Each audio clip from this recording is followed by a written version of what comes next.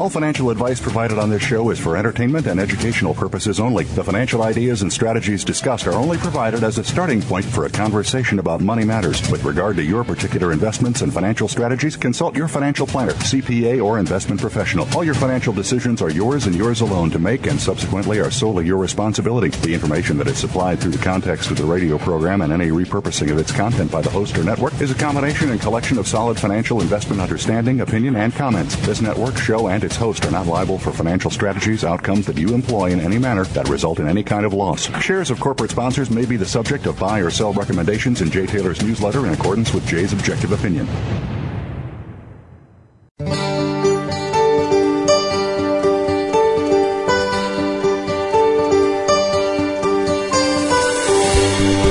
Welcome to Turning Hard Times into Good Times with your host, Jay Taylor.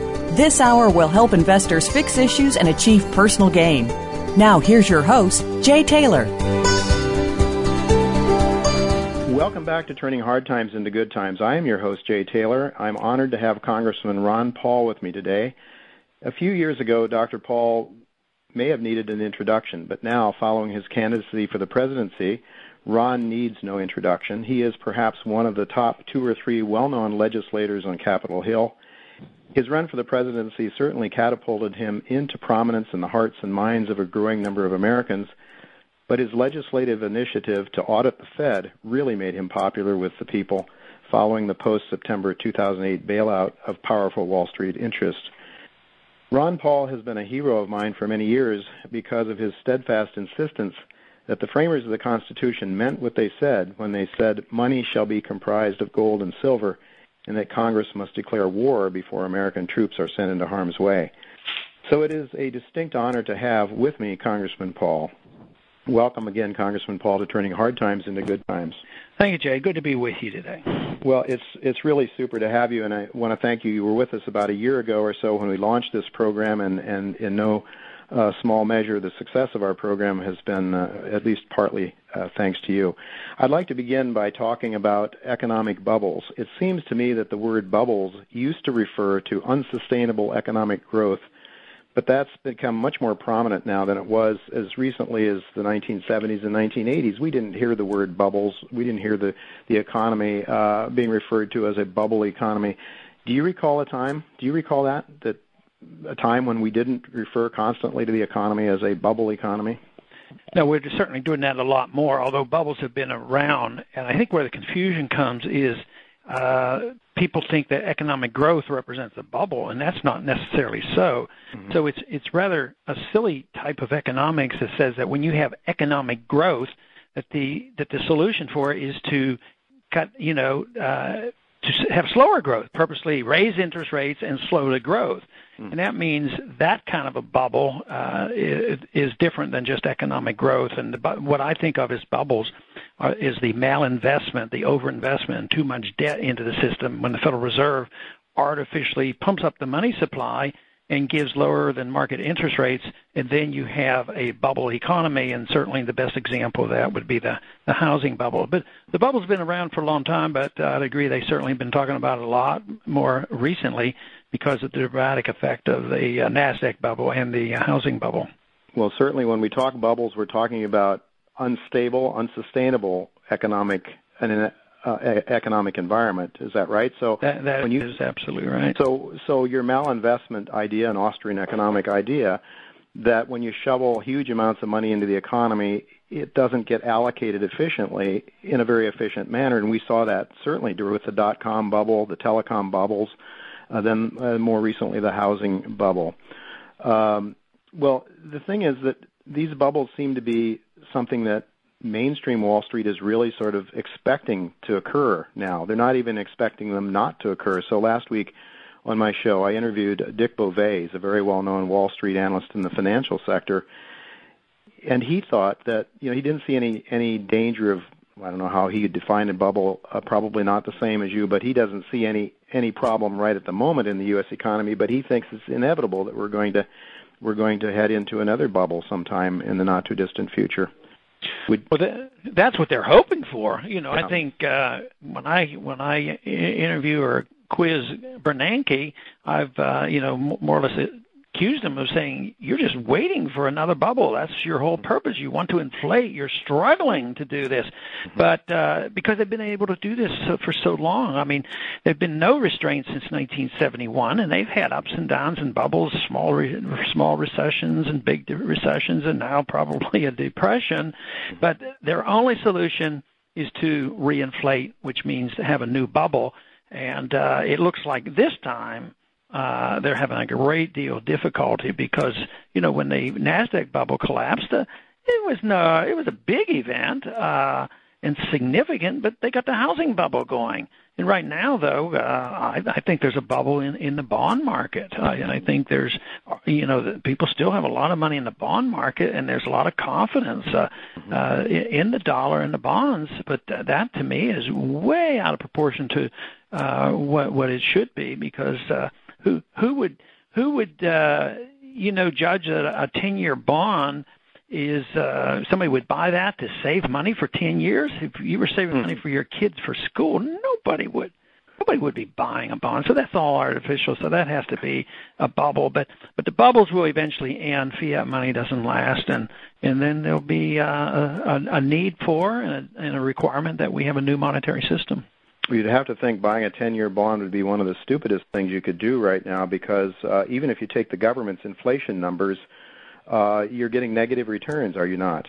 Right, and what kind of interest rates are you getting? Zero, then you lose the purchasing power. I mean, even in this flux of, I mean, the dollar is not appreciating in value. I mean, I think I saw a figure just recently where prices of food from March of last year to March of this year went up 18%.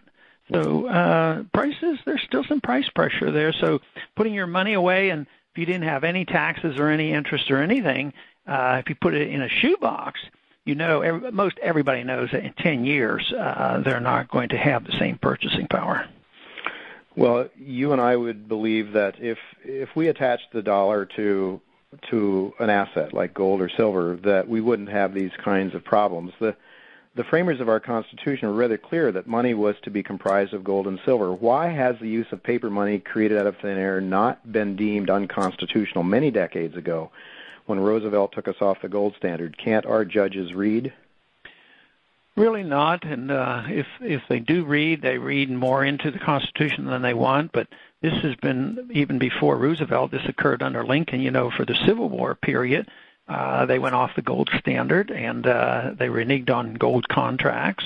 But the courts have almost always ruled in favor of central banking and government's abuse of monetary policy rather than the ruling in favor of the Constitution and the people and the value of the money.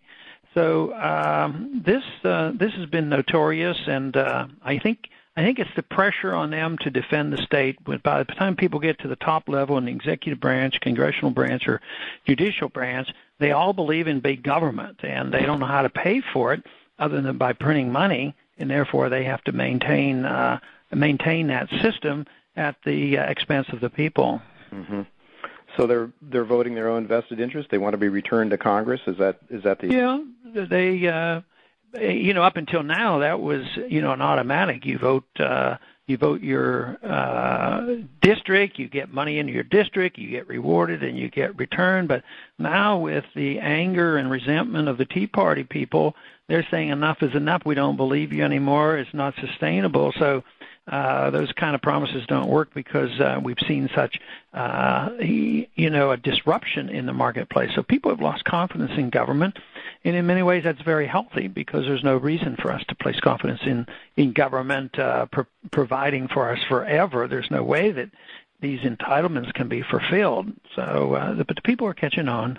Well, I think the people understand that governments don't create wealth. People create wealth. Freedom, free enterprise, hard work, labor, intelligence, incentives for people to do that create wealth. And certainly our founders understood that that we needed to have a sound monetary base, and they understood that our economy would suffer if that wasn't the case. They also understood that our freedoms would be destroyed. But not only our founders understood that, none other than Alan Greenspan, the chairman of the Federal Reserve, clearly understood that fiat money would result in the loss of our economic freedom. We know that from an exchange that you had with the former chairman after a House banking meeting sometime back in 2001. As I recall, Greenspan told you in 2001 that he still believed what he wrote in a 1966 article titled Gold and Economic Freedom.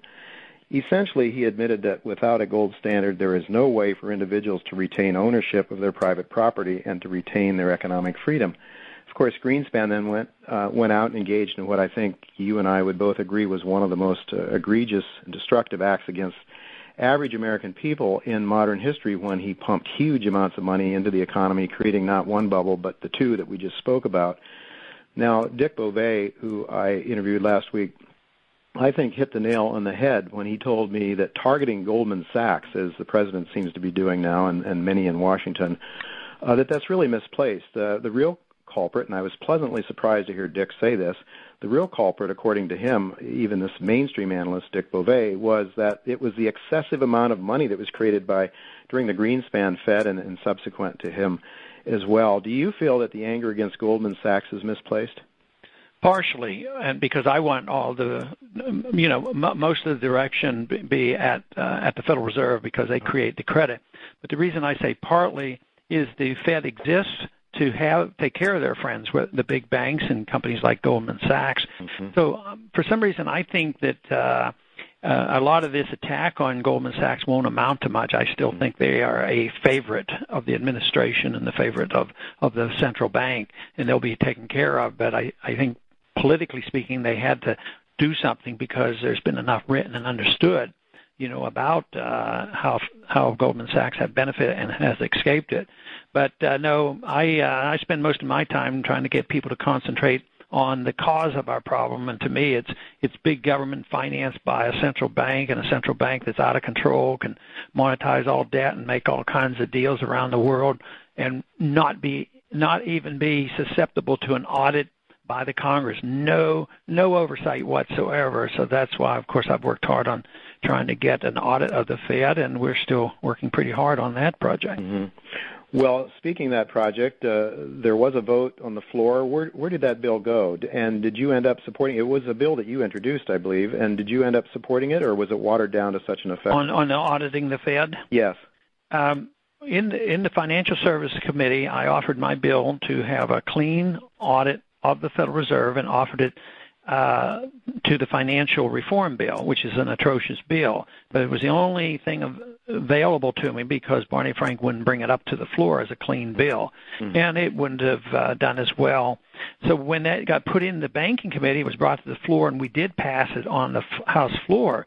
But because most of the bill was terrible, I ended up actually voting against the bill that had my amendment in it. But the key vote was in the Financial Services Committee when we got it put on the financial reform bill. But as we speak, they are dealing with this in the Senate, and Bernie Sanders as well as Jim DeMint is trying to put it in the Senate financial reform package. But once again, if that gets passed, ironically, it'll be on a bill that most of us who want the audit won't even be able to support. But sometimes things work out that way in Washington. Well, I guess they work out that way very often, don't they? Well, the Federal Reserve is a private corporation, is it not? They're unique in that they're not a government corporation and they're not susceptible to any audits, but they're not private in the sense that somebody just popped up and created the Fed. The Fed was created by Congress, and they could undo it. They could take their charter away from them. But they're private in the sense that they're secret and private individuals run it, and we're not allowed to know about it, and the stock is owned by private individuals. So it's probably unique in all of what we do. It's neither a conventional private corporation nor is it a government agency. So do we know who owns the stock of the Federal Reserve? I think you can find that out. It's the stockholders of the various members, and there are lists of those individuals, and they do get paid some dividends. I think the bigger concern that I have is the manipulation of money and credit and to monetize debt and to loan money to banks that nobody knows about. The Fed creating $2 trillion and loaning this money out, and we're not allowed to know. That's a much bigger deal than the amount of interest that is paying to the people who hold the stock. Mm-hmm. But might not the shareholders also have some influence on what the Fed does and how they spread their money around? And I know you also expressed some concern about the American people ultimately being asked to bail out Greece. Greece is very much in the news now, obviously. Clearly the bailouts that are being proposed are not working as far as the markets are concerned. But do you see that as the ownership of the Fed being a problem in that they might have some influence on well, not the average owner. If they're a small bank someplace and they have a little bit of stock, I don't think so. But if you go to the large New York banks and the very big banks, yes, I think they're very much involved in knowing what the Fed is going to do. The people in Greece, I asked Bernanke about this, and he said that he more or less wanted me to believe that they had no interest, no part, and they aren't doing anything and won't do anything. But it was just a few days later that the IMF package was announced, and they needed more money from us. The IMF is looking for like $500 billion from us, and we pay 25% of the IMF funding, so therefore we are bailing out Greece. Sure, indirectly.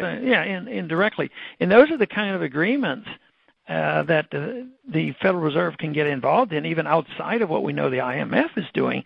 Outside of that, the Fed can have secret agreements with central banks and other foreign governments. They are under the law permitted to do this, and the law prohibits an audit of the Fed. That is the reason that we need to rein them in. Absolutely. Well, you have advocated eliminating the Federal Reserve as well in the past and returning, I guess you would like to return to a gold standard, silver standard, some sort of commodity-backed monetary system. But you yourself have acknowledged that we could not immediately eliminate this sort of monetary system that we have. I know you have given considerable thought to this question, so can you tell our listeners how you think we could go about returning to a sound monetary system? Well, the first thing is we need to know more about it, and that's why I started with audit in the Fed to find out exactly what they're doing so that the people can be behind the reform. But you could have legislation that would limit the amount of debt they could monetize and restrict them. But my real transition is done by legalizing competition with the Fed, and that is allow people to use American legal tenders, silver and gold coins, at face value, and let people get into contracts. Today, if you do that, you could actually get into big trouble with the IRS if you started using anything other than Federal Reserve notes, for money. So and I have a bill in, it's a competing currency bill where we repeal the legal tender laws and make gold and silver permissible to be used and take off taxes, no sales taxes or capital gains taxes on gold coins. Otherwise, it wouldn't be money. I mean, they don't tax Federal Reserve notes, so I don't want right. And so then it could compete. And people who aren't too worried, they can keep using Federal Reserve notes. But if you and I wanted to have an agreement and deal in gold money, we could do that. And that, to me, would be an easier way than if you just turned the keys and locked the doors and said the Fed is closed. That would be rather chaotic right now. But if we don't do anything, it's going to be very chaotic if you have a currency crisis, which is what I anticipate. Sure. Do you think the taxes then are kept in place in part to keep this competition from occurring? Yeah, probably. I mean, certainly the way the laws are written, the laws are very, very strong. The laws prohibit the use of legal tender. Now, that's the strongest because one group a couple of years ago that used silver coins and encouraged people to use it, and they actually called these silver coins dollars, and that's when they were raided, and millions of dollars of gold and silver coins were taken by the Federal Reserve because they were trying to compete with the Fed. It seems like a most basic human right to be able to, one person to another, exchange goods and services, but in fact that's what they're prohibiting. You have also been an advocate of repealing the income tax, and when I mention that to my friends, they always ask, but what would replace it? So I ask you, what would replace it? Well, I was asked that in a national debate one time, and I said, nothing. And I always like to get a pretty good response at our rallies that I want to replace it with nothing. No, what I want to do, though, is reduce the size and scope of government. If we got rid of the income tax today, there'd be, and didn't cut any spending, the deficit would go up. But I want to cut spending and get the government back to the size that it was prior to 1913. I mean, we existed for 100 and some years without an income tax. What makes it mandatory that we continue to do that, other than the spending? But that gets you to the real problem, and that is what should the role of government be? Mm-hmm. And the majority of the American people obviously still believe that the role of our government is to police the world and take care of us in a welfare manner from cradle to grave. Mm-hmm. And if the people maintain that we should be doing that, you're going to have all kinds of taxes. They're talking about a sales tax in addition, mm-hmm. to the income tax. Mm-hmm. But, we're in a period of time where there's a bit of rebellion going on because the people who have to pay are sick and tired of it, and the government isn't very good in fulfilling their promises. So I think we live in very, very interesting times where status quo is being challenged. Well, I think that's indeed true. We see the Tea Party movement, which you referred to. I would also like to ask you about a Rasmussen poll that recently came out that I think also suggests that people are starting to get fed up with what's going on. This Rasmussen poll, I think the question was, who would you like to see as the next president of the United States? And I think it was something like 43% said Obama and 42% said Ron Paul. No other Republican was in double figures, and that to me was sort of shocking. What do you make of that? It was sort of shocking to me too. It was a surprise, and I guess it will have to be duplicated before anybody really gets too excited about something like that. Yeah. I think it's interesting, but I also think that they were comparing other Republicans with Obama. Mm-hmm. If they compare me with other Republicans, I don't do quite so well. That poll showed that I was not doing as well with Republicans as some others were doing, but I was doing much better than the rest of the Republicans and Obama with the independents. And even with Democrats, I was able to whittle away at the Democrat vote better than any other Republican, which shouldn't surprise us because, the concept of liberty has an appeal across the board, mm-hmm. Because liberals tend to have a less aggressive foreign policy and a little more protection of civil liberties, and conservatives are a bit better on protecting the free market and the low property right position. So it would be natural for you to say, well, yeah, and that's to me what's so exciting about the freedom philosophy. It really does bring people together, and it appeals to everybody across the board. But it's almost the opposite of being a moderate. A moderate tries to gain access across the board by being conservative by voting all the military stuff and the aggressiveness, and also maybe being tough on civil liberties, not protective of civil liberties. And then they would also want to be more liberal by voting for the welfare program. So they bring their coalitions together, almost opposite of what somebody does if they believe in a freedom philosophy. Mm-hmm. We only have a few more minutes left, and there's so much more, as always, to ask you. But there is a movement, definitely, the Tea Party movement. There are a lot of people who are calling themselves Ron Paul Republicans these days who are running for office. I had a person on the show here with me not long ago who's running in the primaries in New Jersey. David Corsi, he's a real estate professional, and he's hoping to win out against a Wall Street Republican, and if he does, I think he has a very, very good chance of becoming being elected to Congress. But he dubs himself a Ron Paul Republican. Mm-hmm. It's really very interesting, Ron. I can just remember the time when hardly anybody knew your name. I remember talking to you in San Francisco, and people passed you by and didn't know who you were almost. So I'm really very, very pleased that things are going so well. That I think you have contributed to a revolution. I think it's a revolution that is natural in the hearts and minds of people who want to be free, who want to be creative and productive. So I'm very, very pleased with what I've seen happen since I first met up with you many years ago. Let's just see if we have another minute or two. You've written a book about a revolution. Are you ever concerned about your safety? No, I mean, I worry about my safety when I get in a car, and I watch carefully and try to drive very safely. Yeah. But the rest, I think I'm going to leave that in the hands of somebody else. Okay, leave it in the hands of our Creator, perhaps. Right. Well, I appreciate that very much. Ron, before we leave, can you tell people how they can follow you? I think it's housegov.com/Paul. Is that the...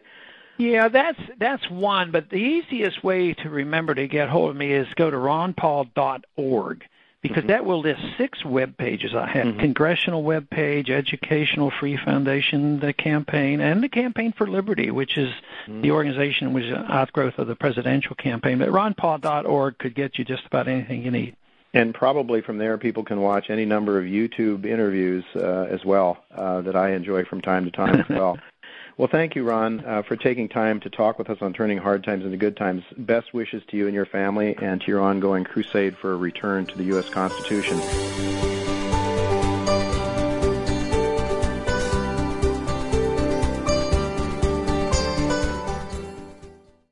Eurasian Minerals is a prospect generation exploration and royalty company focused on the discovery of gold and copper.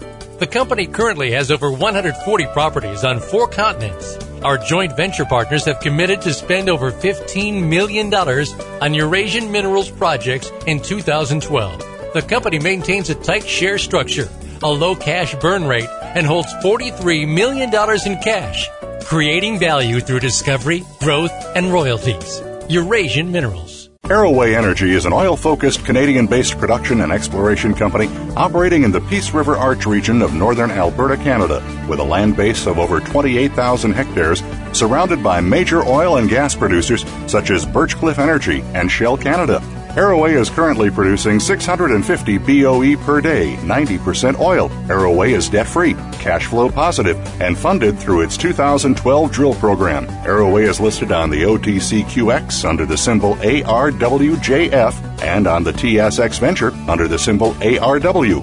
Want to know more about how you can turn financial losses from the most devastating stock market and economic decline since the 1930s into wealth and prosperity? A successful strategy for dealing with adversity requires a proper diagnosis of the causes and solutions to an underlying problem. By applying rarely taught Austrian economic theories to policies implemented by our policymakers, Jay Taylor has been able to quadruple the value of his model portfolio since 2000, while the stock market has been in the worst bear market in decades. At miningstocks.com, Jay and his associates provide a framework for turning the pains of the current bear market and recession into investment gains. Jay is a frequent radio and TV guest and speaker at investment conferences where he shares his highly profitable Austrian economic insights at a time when most people are seeing their 401ks become 201ks or worse. He is available to share his rare profit-making insights via radio, TV, and public speaking engagements. To profit from Jay's insights, call 718-457-1426 or visit miningstocks.com to subscribe to his profitable newsletters.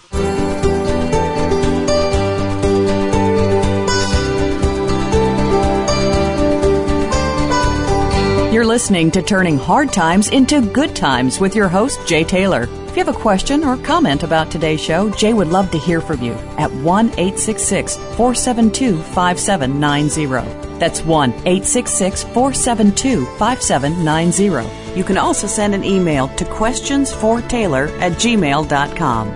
That's questions, the number 4, Taylor@gmail.com. Now, back to our program. Welcome back to Turning Hard Times into Good Times. I am your host, Jay Taylor, and I'm really, really pleased to have with me for a second or third time Congressman Ron Paul. He needs no introduction, that's for sure, and the time he has to spend with us is so limited, so we're going to jump right into a couple of questions I have for the Congressman. Congressman Paul, welcome again to Turning Hard Times into Good Times.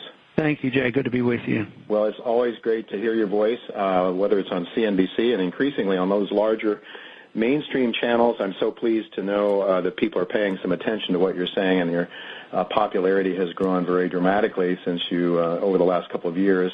I want to jump right into an issue. I believe the Bloomberg lawsuit that was challenging the Fed to tell the American people where they sent a couple of $1 trillion. And it's my understanding that now the courts have ruled in favor of Bloomberg, requiring the Federal Reserve to disclose what they did with that bailout money, or the money that they pumped into the system after the Lehman Brothers failure.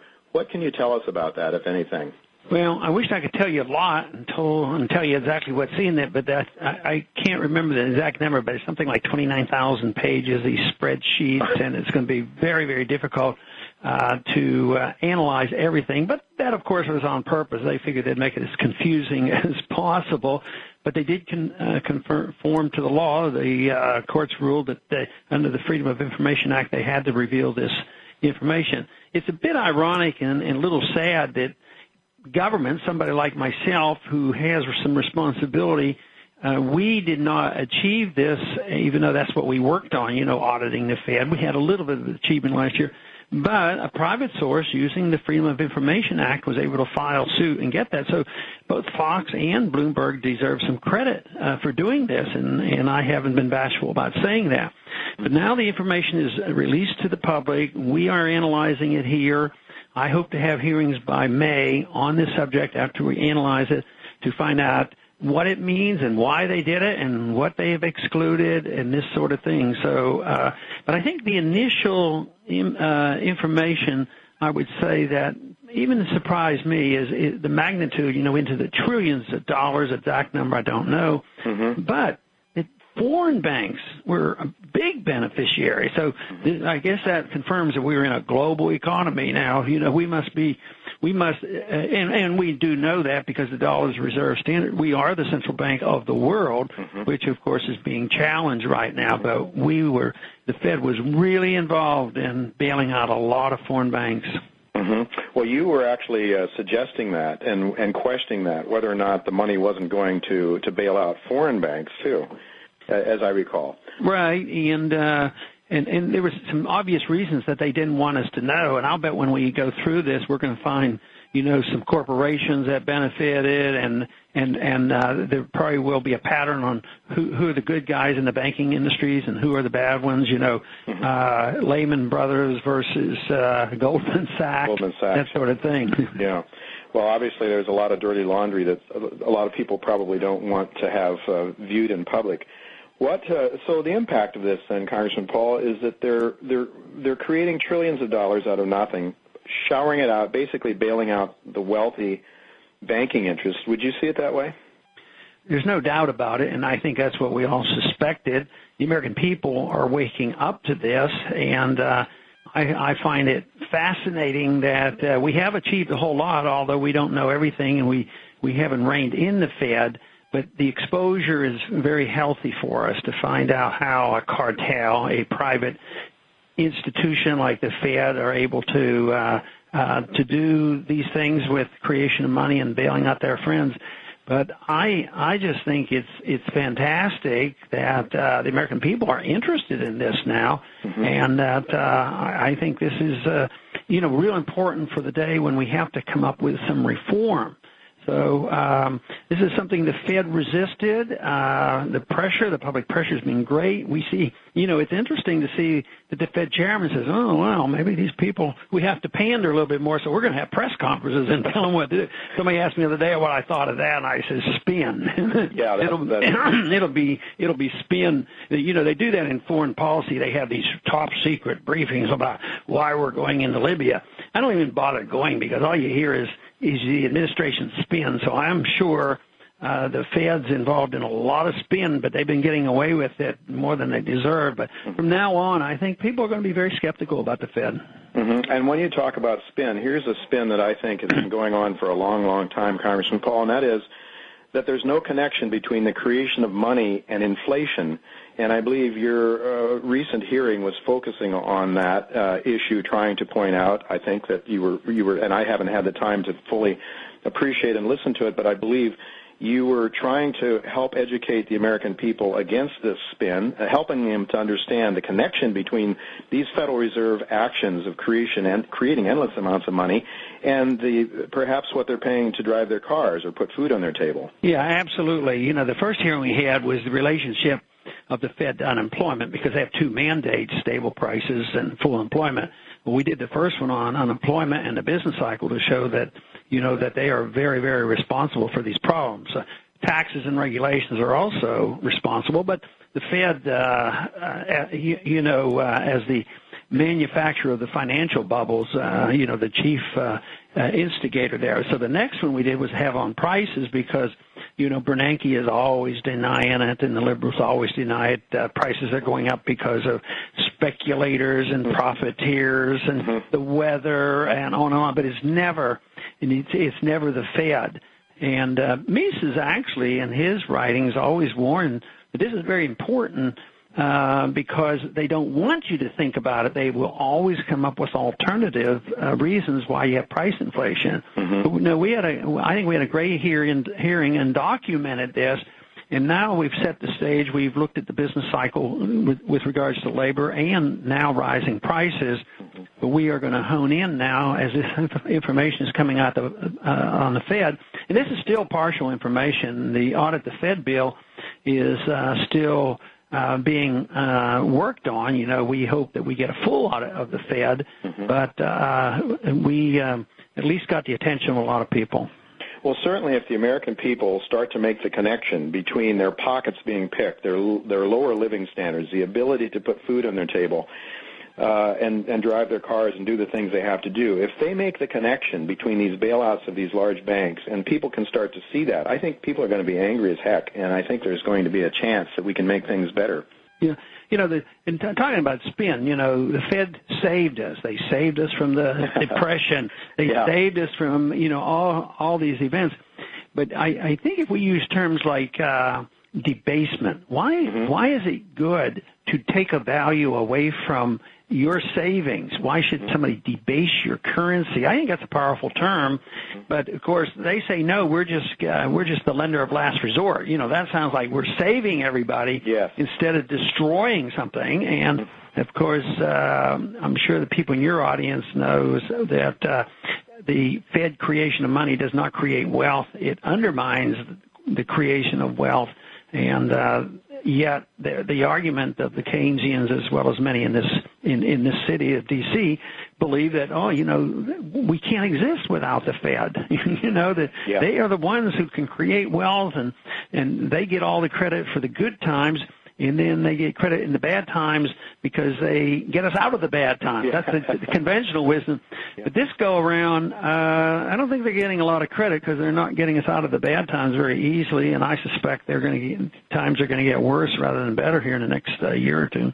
Well, they're certainly not getting a lot of credit for it, and then you hear the likes of a Bill Gross, who was on Bloomberg in New York just the other day, and Bill was talking about something that's been a pet peeve of yours for many, many years, how savers are being penalized with these low interest rates, these contrived, manipulated low interest rates. And so they're really, and Gross is understanding that in order for an economy to grow, you have to have savings. You can't just print money and disincentivate people from saving, essentially. And the older folks that have saved and worked so hard all their lives are now finding that they're not getting anything for their savings. And moreover, here's another issue that I don't know. I know you're going to have to go pretty soon, but one of the things, it seems to me that we are not the CPI, the inflation that the government reports is certainly, it seems to me, from the work of John Williams and others, very, very understated, and they're not then, of course, increasing Social Security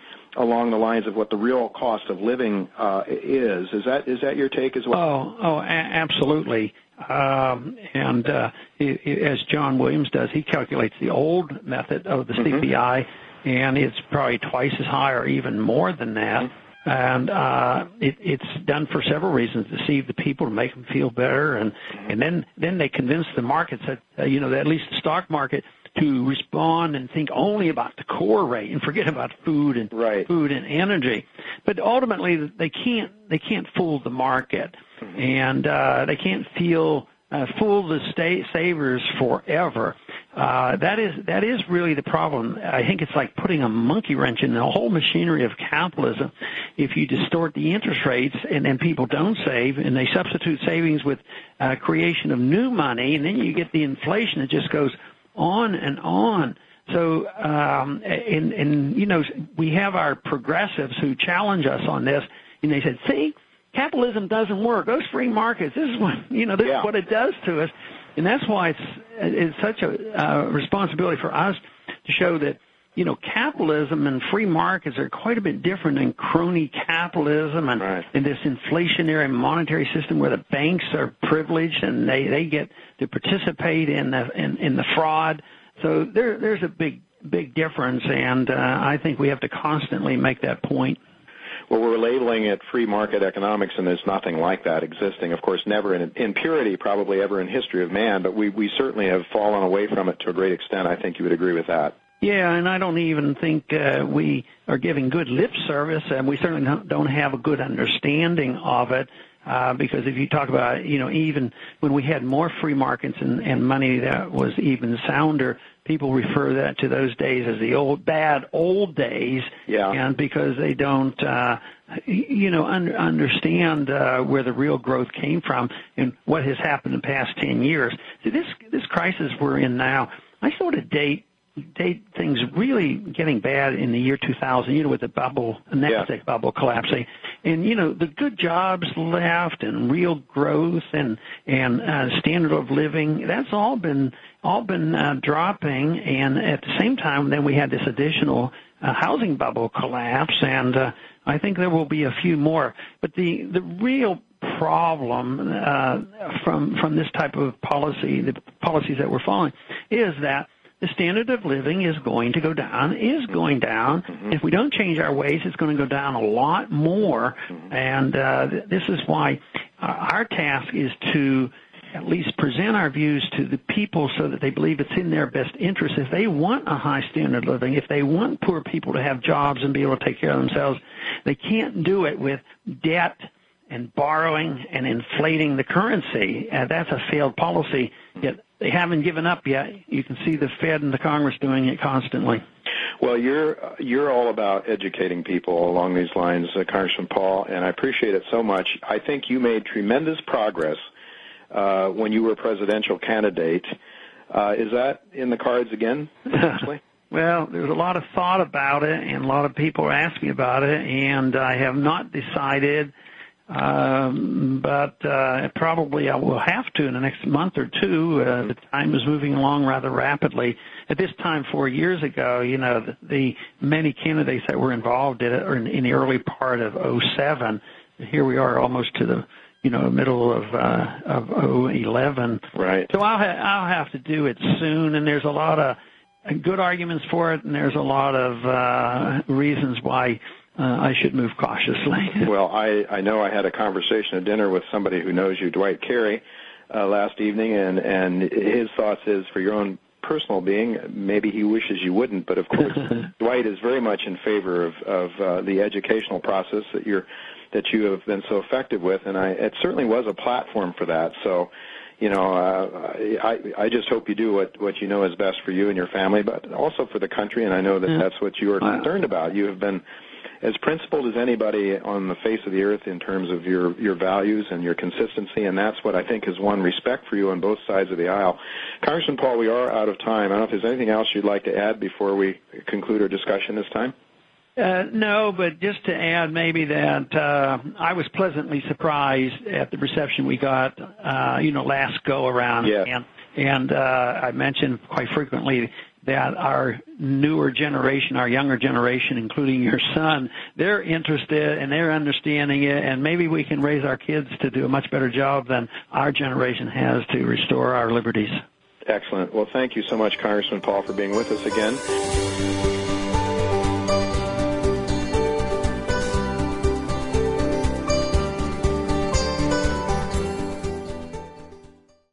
Eurasian Minerals is a prospect generation exploration and royalty company focused on the discovery of gold and copper.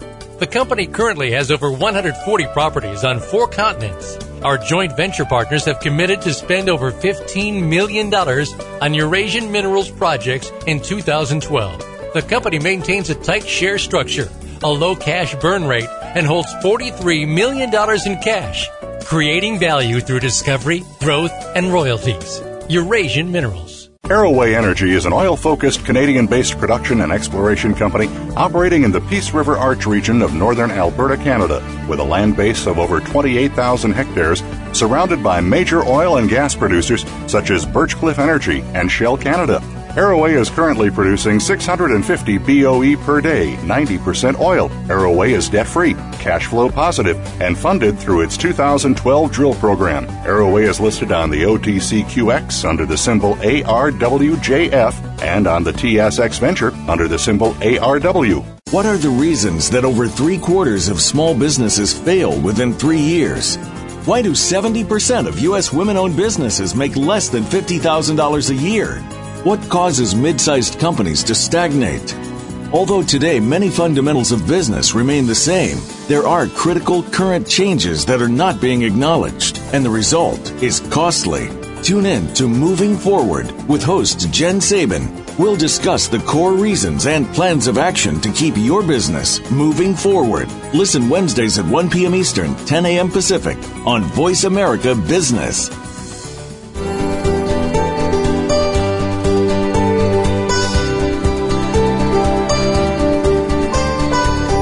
You're listening to Turning Hard Times into Good Times with your host, Jay Taylor. If you have a question or comment about today's show, Jay would love to hear from you at 1-866-472-5790. That's 1-866-472-5790. You can also send an email to questionsfortaylor@gmail.com.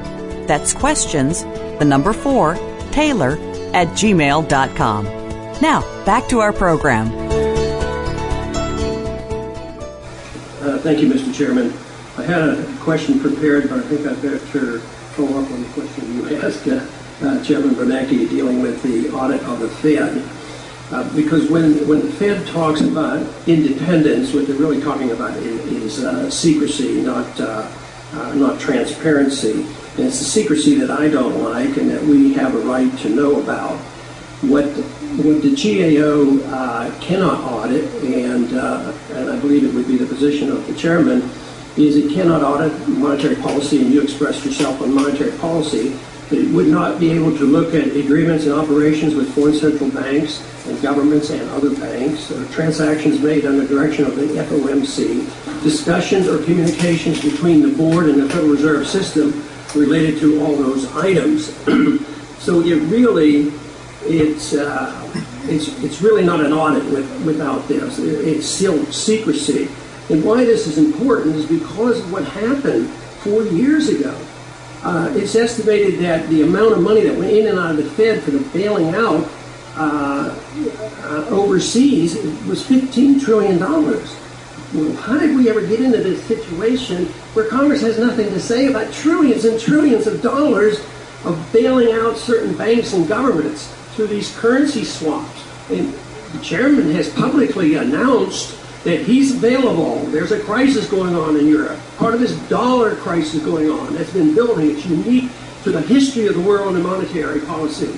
And we stand ready. Who stands ready? The American taxpayer, because we're just going to print up the money. As long as they take our dollars, we'll print the money and we'll bail them all out, and we're going to destroy the middle class. The middle class is shrinking.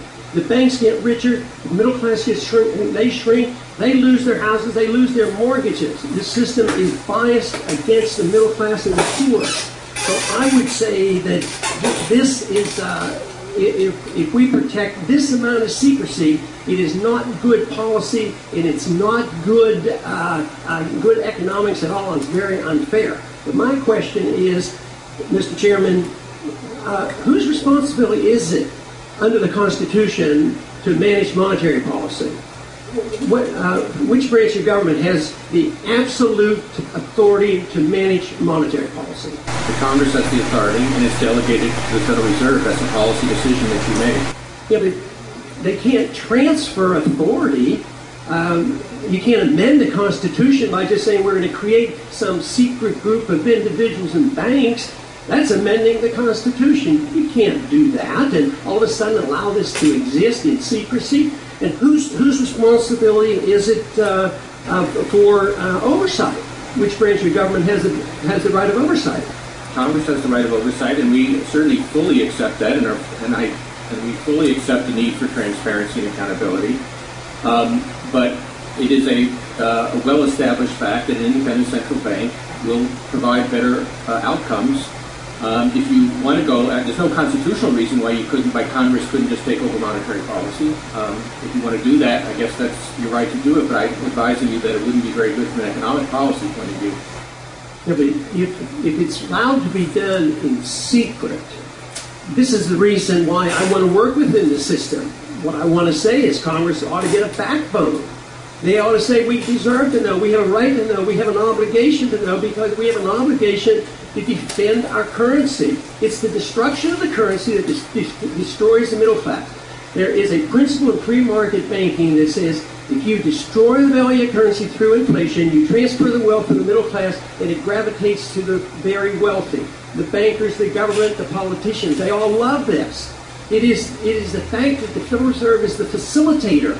That you couldn't have big government. If everybody loves big government, love the Fed, because they can finance the wars and all the welfare you want. But it doesn't work. It eventually ends up in a crisis. And it's a solvency crisis, and it can't be solved by printing a whole lot of money.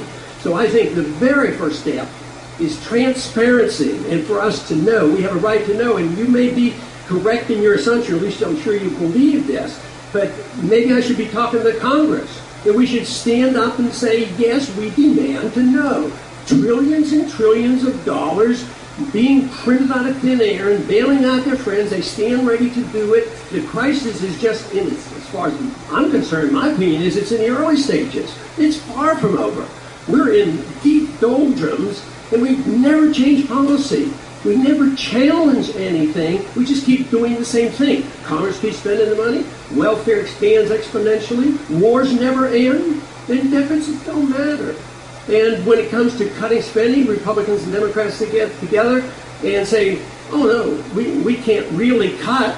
And if we do cut, we just cut proposed increases. You stand there, you stand and facilitate all. Well, that's about all the time we have for today. We've listened to Ed Griffin tell us about the creation of the Federal Reserve, also known as the creature from Jekyll Island, and how that was used to consolidate power and wealth by the ruling elite.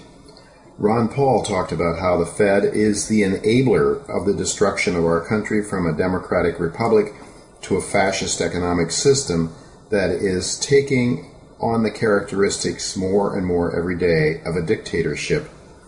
The middle class is being destroyed by fiat money, and as Alan Greenspan wrote in his 1966 paper called Gold and Economic Freedom, the government and the Fed do not want people opting out of fiat money into gold because that would hinder the game of legalized theft that the Fed and the U.S. government is engaged in. So it should come as no surprise, then, that all manner of manipulation of the gold price and propaganda against gold is being orchestrated by the government, the Federal Reserve, and the mainstream media. Next week, Chris Powell of the Gold Antitrust Action Committee, that's a civil rights organization, will join me to talk about the latest efforts on the part of the ruling elite to manipulate the gold price and to keep Americans conned into accepting the fraudulent paper dollar as money. I hope you will join me for this very important discussion. In closing, I do want to thank our sponsors for making this show economically viable, and I want to thank Tacey Trump, my producer, and Justin Jackman, my engineer, for making this show logistically possible. Thanks to each of you for listening to this show, making it the #1 show on the Voice America Business Channel. And until next week, goodbye and God's blessings to you. Thank you again for listening to Turning Hard Times into Good Times with Jay Taylor. Please join us again next Tuesday at 11 a.m. Pacific Time, 2 p.m. Eastern Time on the Voice America Business Channel.